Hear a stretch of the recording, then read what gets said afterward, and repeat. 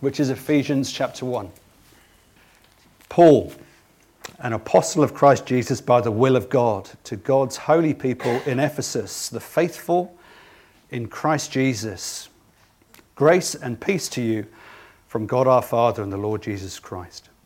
Praise be to the God and Father of our Lord Jesus Christ, who's blessed us in the heavenly realms with every spiritual blessing in Christ. For he chose us in him before the creation of the world to be holy and blameless in his sight.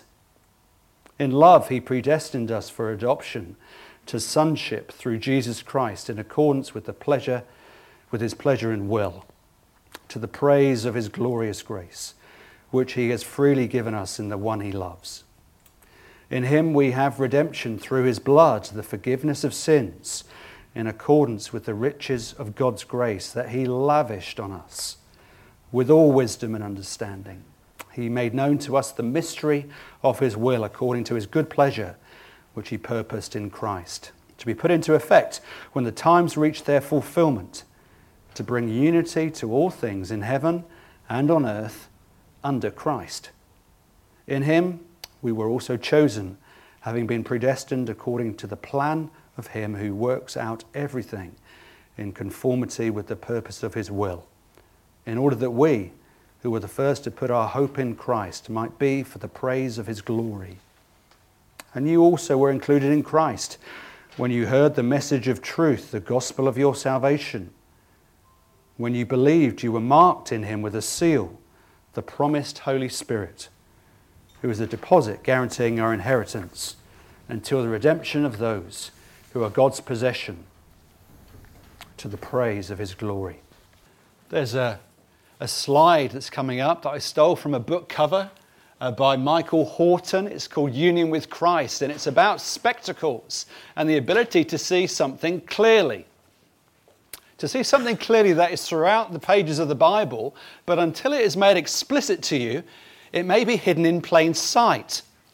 If you go up into London, there are a few places where you can go, and there are facades of housing. Sometimes they're in well-to-do areas, sometimes they're in not such well-to-do areas. But there is a facade of a house up near Regent's Park, and it hides behind it, well, kind of nothing.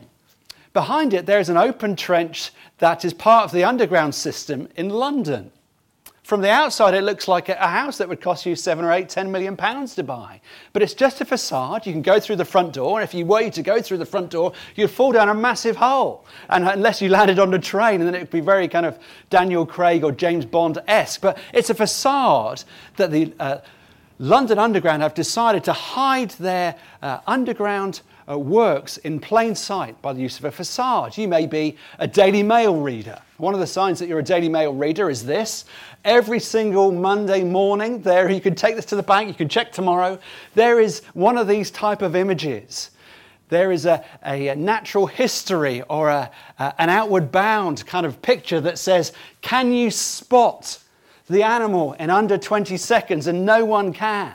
But it's one of those things just to get your mind racing at the start of the busy week. And if you can't see it, there's an owl in that there tree. Did anyone make that out? Well done if you did. It means the projector's working. If not, could do better. Don't worry. Look at the Daily Mail tomorrow. Owls, train stations, great teachings of the Christian faith can hide in plain sight. They're there amongst the words, but until they're made explicit to you, they won't pop out. You may not be able to see them. That's the main reason for spending 3 weeks looking at this great teaching of the Christian faith, which means a doctrine that is woven throughout the pages of the Bible, written by the pen of Paul in the New Testament. And here's the great truth. By faith, every Christian is united to the Lord Jesus Christ. And the big question is, so what? What does that mean? And I'm going to ask some questions to get us into verses 3 to 14. This huge, long, complicated, rich sentence written by the Apostle Paul that's found in Ephesians chapter 1. And really it's going to be based on one sentence, verse 3, sentence 3 of chapter 1, that Paul writes this. Praise be to the God and Father of our Lord Jesus Christ, who has blessed us in the heavenly realms with every spiritual blessing in Christ. In that one sentence, you've got past tense. God has done something in the past. He's blessed us in Jesus in the past. And there is a present and future element to that I want us to explore. You ask the modern person what the word bless means, and they might point you to Hallmark, the Hallmark Channel for those cheesy films 24/7, or maybe to Clinton cards. Bless your heart, that kind of sentiment. But to bless in the Bible is closer to the Hebrew word shalom. Worldwide, global, everlasting peace. A restoration of world and history and culture to the way God intended it to be. The word shalom means every joy and every every benefit that your heart and soul needs and longs for can be found in a source. And that source is Jesus, is the claim of the New Testament. And so I want us to explore, what does it mean to be united to Christ, to be joined to him? 3 weeks is not enough, but let's see how we get on. And here's the first question. How? How do we get, verse 3, every spiritual blessing? How is that possible? Here we go. We need a set of spectacles. There's some phrases that Paul uses as point number one. How do we get every spiritual blessing? Repetition is used by Paul that I want to point to you. How do we get every spiritual blessing? Look at sentence 3, verse 3. In Christ. Verse 4 says, we're in him. Verse 6 says, in the one he loves. Verse 7 says, in him we have redemption. Verse 11 says, in him we were chosen. Verse 13 says, we're included in Christ. There's this audacious claim through redundancy and repetition from the Apostle Paul that says this. When you become a Christian, the Lord Jesus is not just a king you follow and obey. The Lord Jesus is not just an example to follow. The Lord Jesus is not even just a Savior to be grateful for. He is all of those things. When you become a Christian, that moment in history, that punctiliar point of time, when you believe in him, when your heart rests in him, when you are put into him, God says everything that is true of Jesus is now by faith true of you. Now let's think about that for 3 weeks. Everything by faith, by the Spirit of God who makes this reality true to our hearts, everything that is true of Jesus by faith is now true of you. All your riches are now his. You are safe in him. You're not safe outside of him. There's light in him. There's darkness outside of him. He's your representative head. He's a place of safety in the storm of judgment. All these images come from the Bible. But here's the bottom line. By faith, everything that is his, God gives now to you. You've not earned it. You don't deserve it. But by faith and God's benevolent kindness, that is now true of you. Now, how is that true of you? It's true legally. It's true legally. What do I mean? Now, look, most places around the world, when you get married, you give a ring one to another. And just imagine this, unless this is too close to home for you, I apologize. Imagine you're very, very poor and you marry someone who's very, very rich. That may have happened to you. But you're very, very poor and you marry someone who's very, very rich. When that legal ceremony happens, whether you get married in a church or not, when that legal ceremony happens, something remarkable happens. If you're the rich person, all the poverty of the poor person becomes to you. You get all their debts, all their student debts, all their car debts, all their credit card bills. And if you've got sufficient resources, you can wipe them out. Because you're married. You're not two people. You're now one, legally. But if you're the poor person, you get all their riches. You get all their keys to their new properties, the ski lodge that's overseas. You get the speedboat keys. You see how my mind works. You get everything fun and exciting. You get the motorbike. I can say that because my wife's not here. You get the motorbike. You get everything that the rich person has. It's now yours. Your poverty has been replaced by a new status. You have riches beyond measure. You have access to certain places you could never dream of.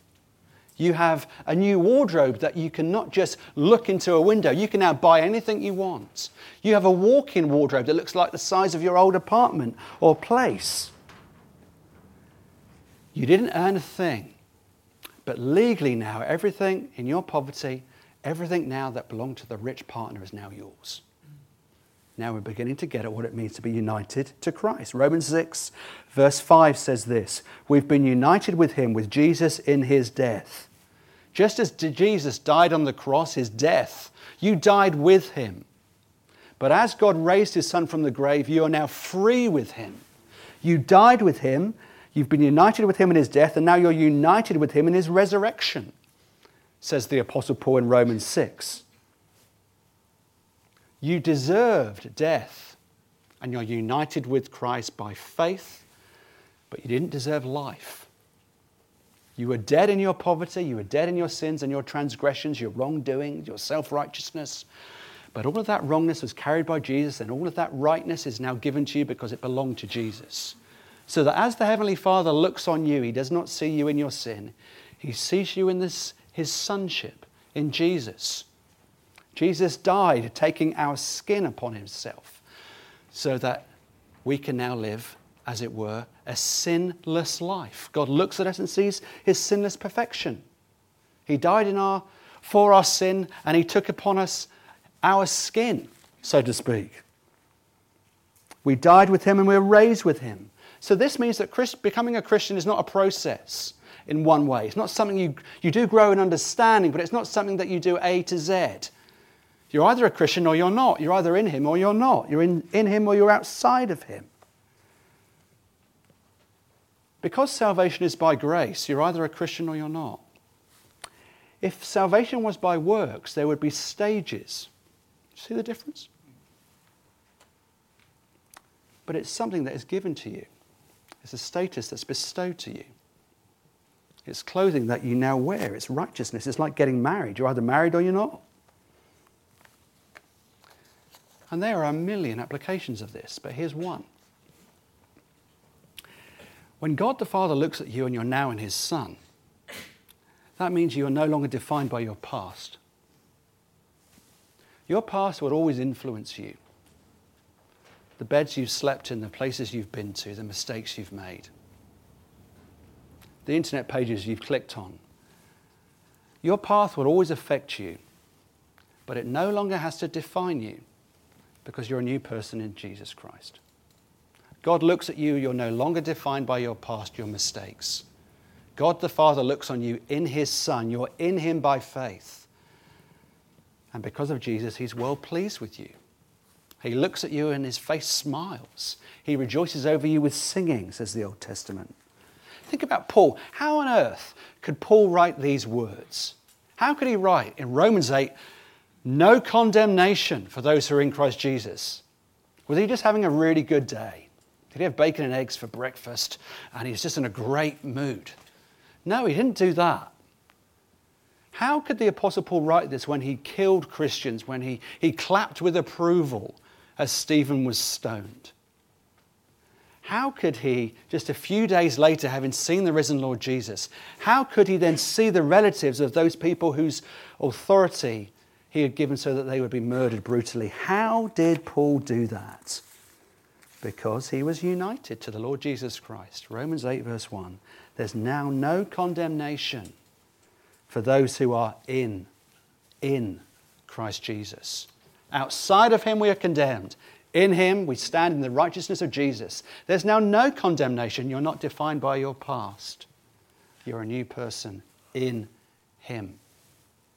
That's just the first point. Your past influences you, but it no longer defines you. But what's the what? If that's the how, what's the what? What is every spiritual blessing? What is every spiritual blessing? Look at verse 3 again. Every spiritual blessing.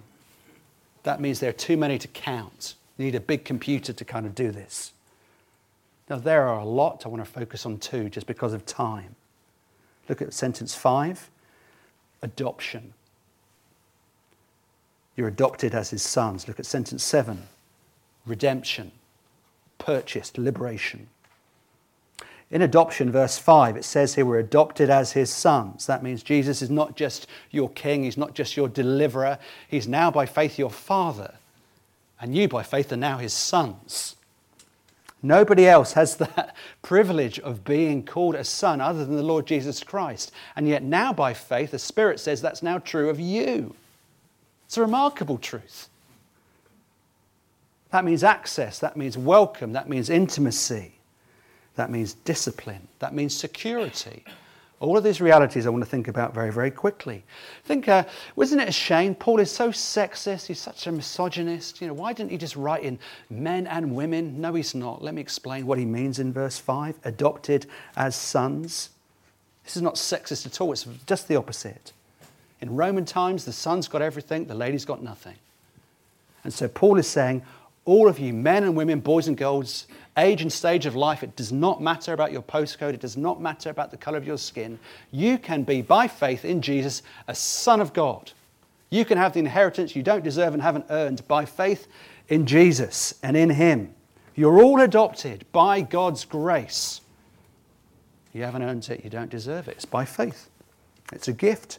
Men and women are co-heirs of Jesus on into eternity, and I don't understand that. It's too much for me. But we will judge angels, says 1 Corinthians chapter 6. It's very inclusive. But adoption means intimacy. Adoption means a son or daughter with free access to go in and interrupt the President of the United States.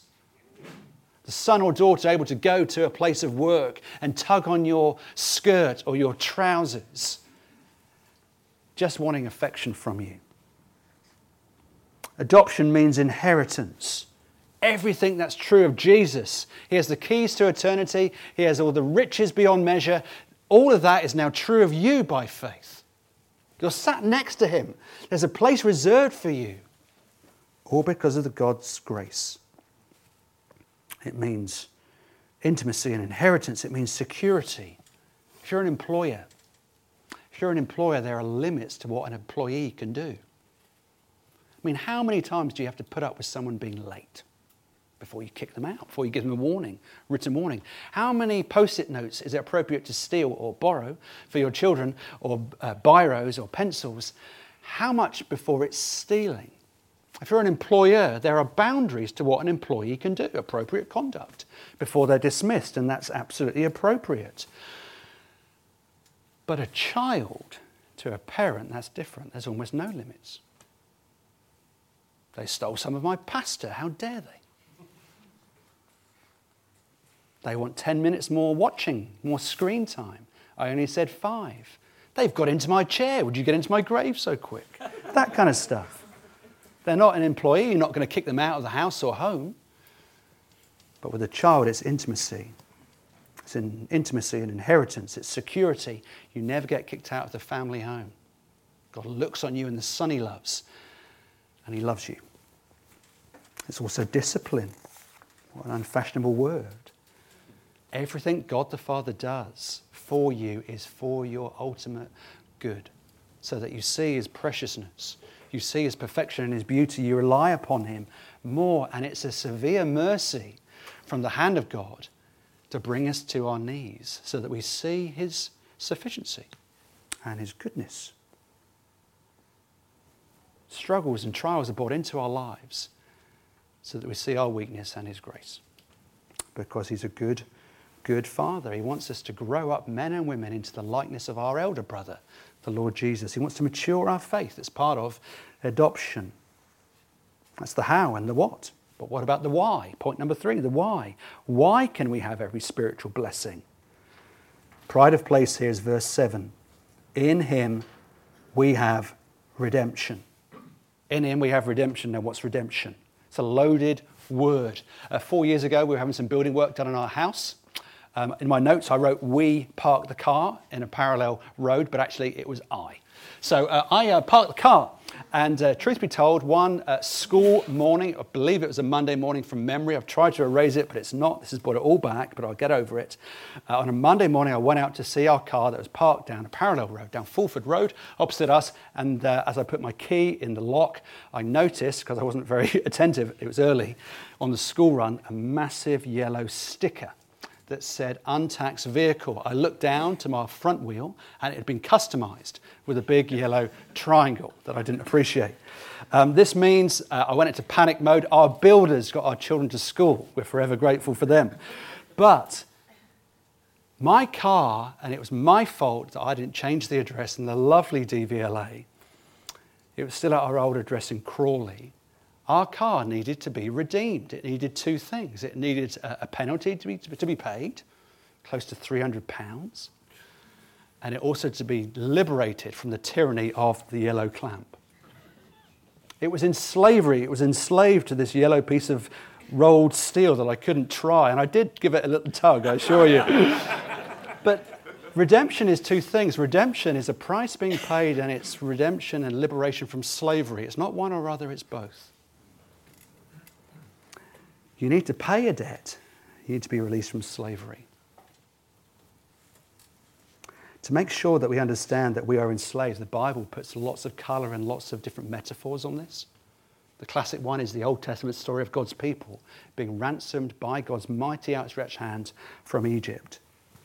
But there are many ways that we try and cloak ourselves in respectability so that we don't want to feel like we need help. We don't even need help. We don't want to be redeemed or rescued.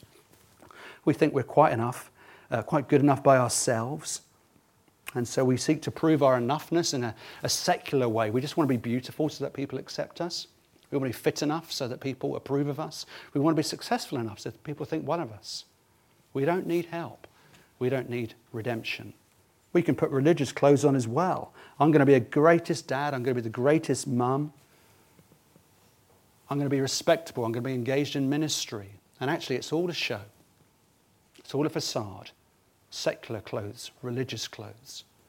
Neither people want to admit that they need redemption. And Paul says, in him, verse 7, we have redemption by his blood. How does Jesus redeem a people? He doesn't pay a fine. He doesn't get a crowbar to try and get some yellow customizing off his car. Jesus Christ, from all eternity, was sent by the Father to a lost and needy world.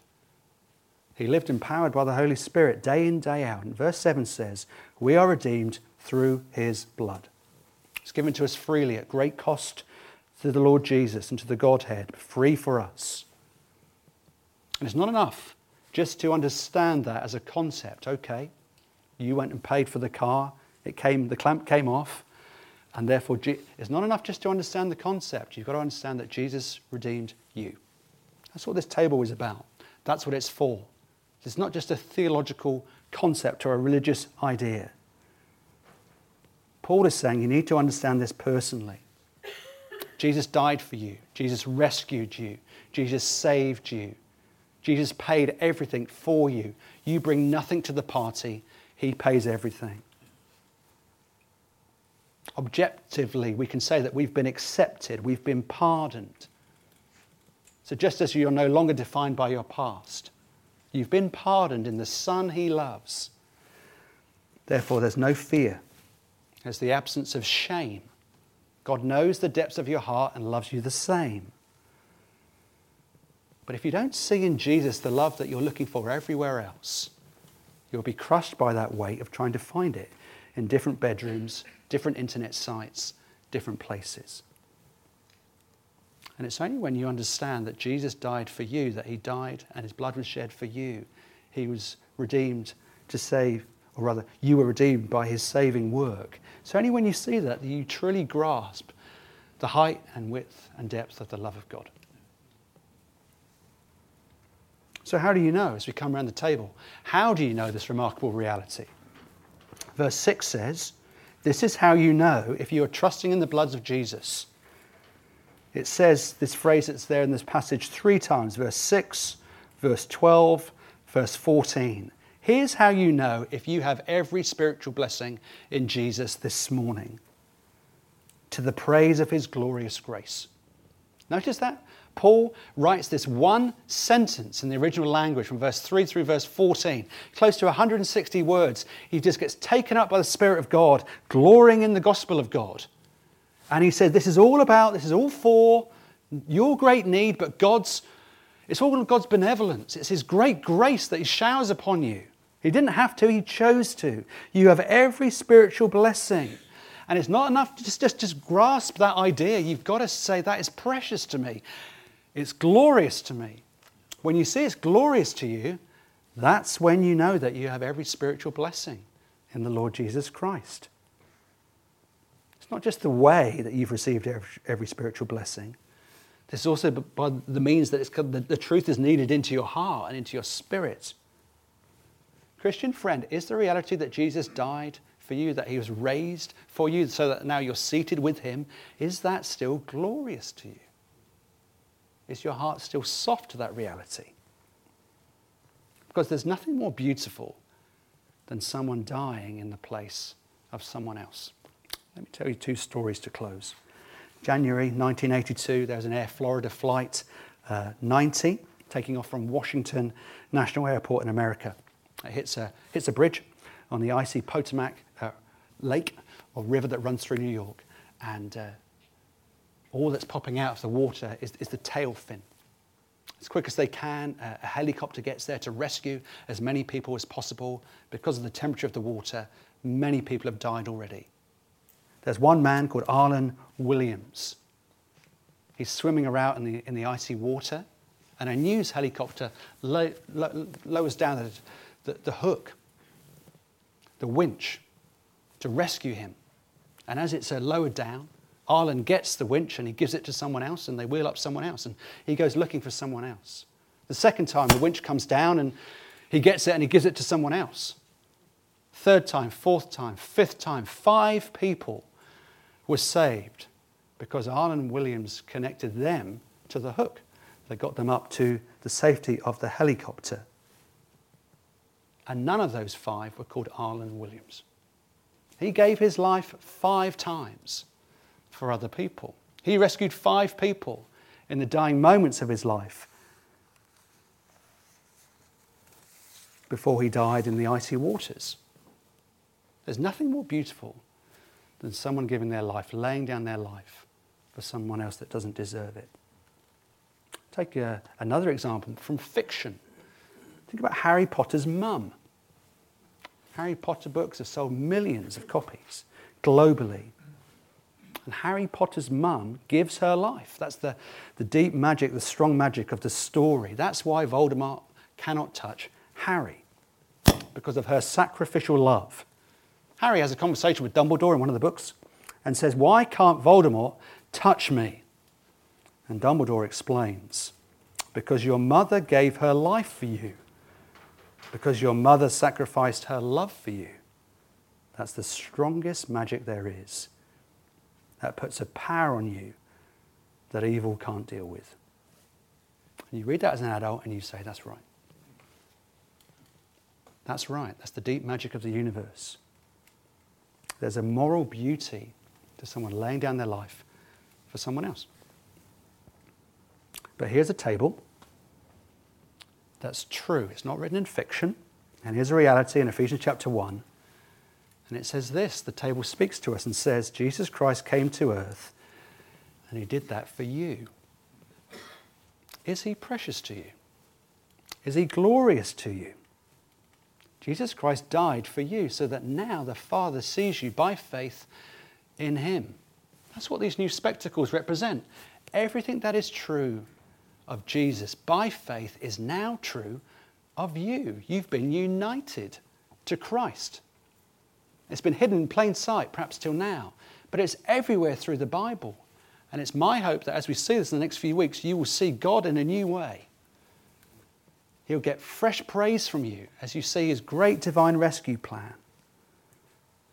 And when you see that, how great and glorious he is, that truth and that truth alone has power to captivate your heart in a fresh way. Because only the blood of Jesus, says Paul, cleanses us from all sin. Everything that is true of Jesus by faith is now true of me. Let's pray.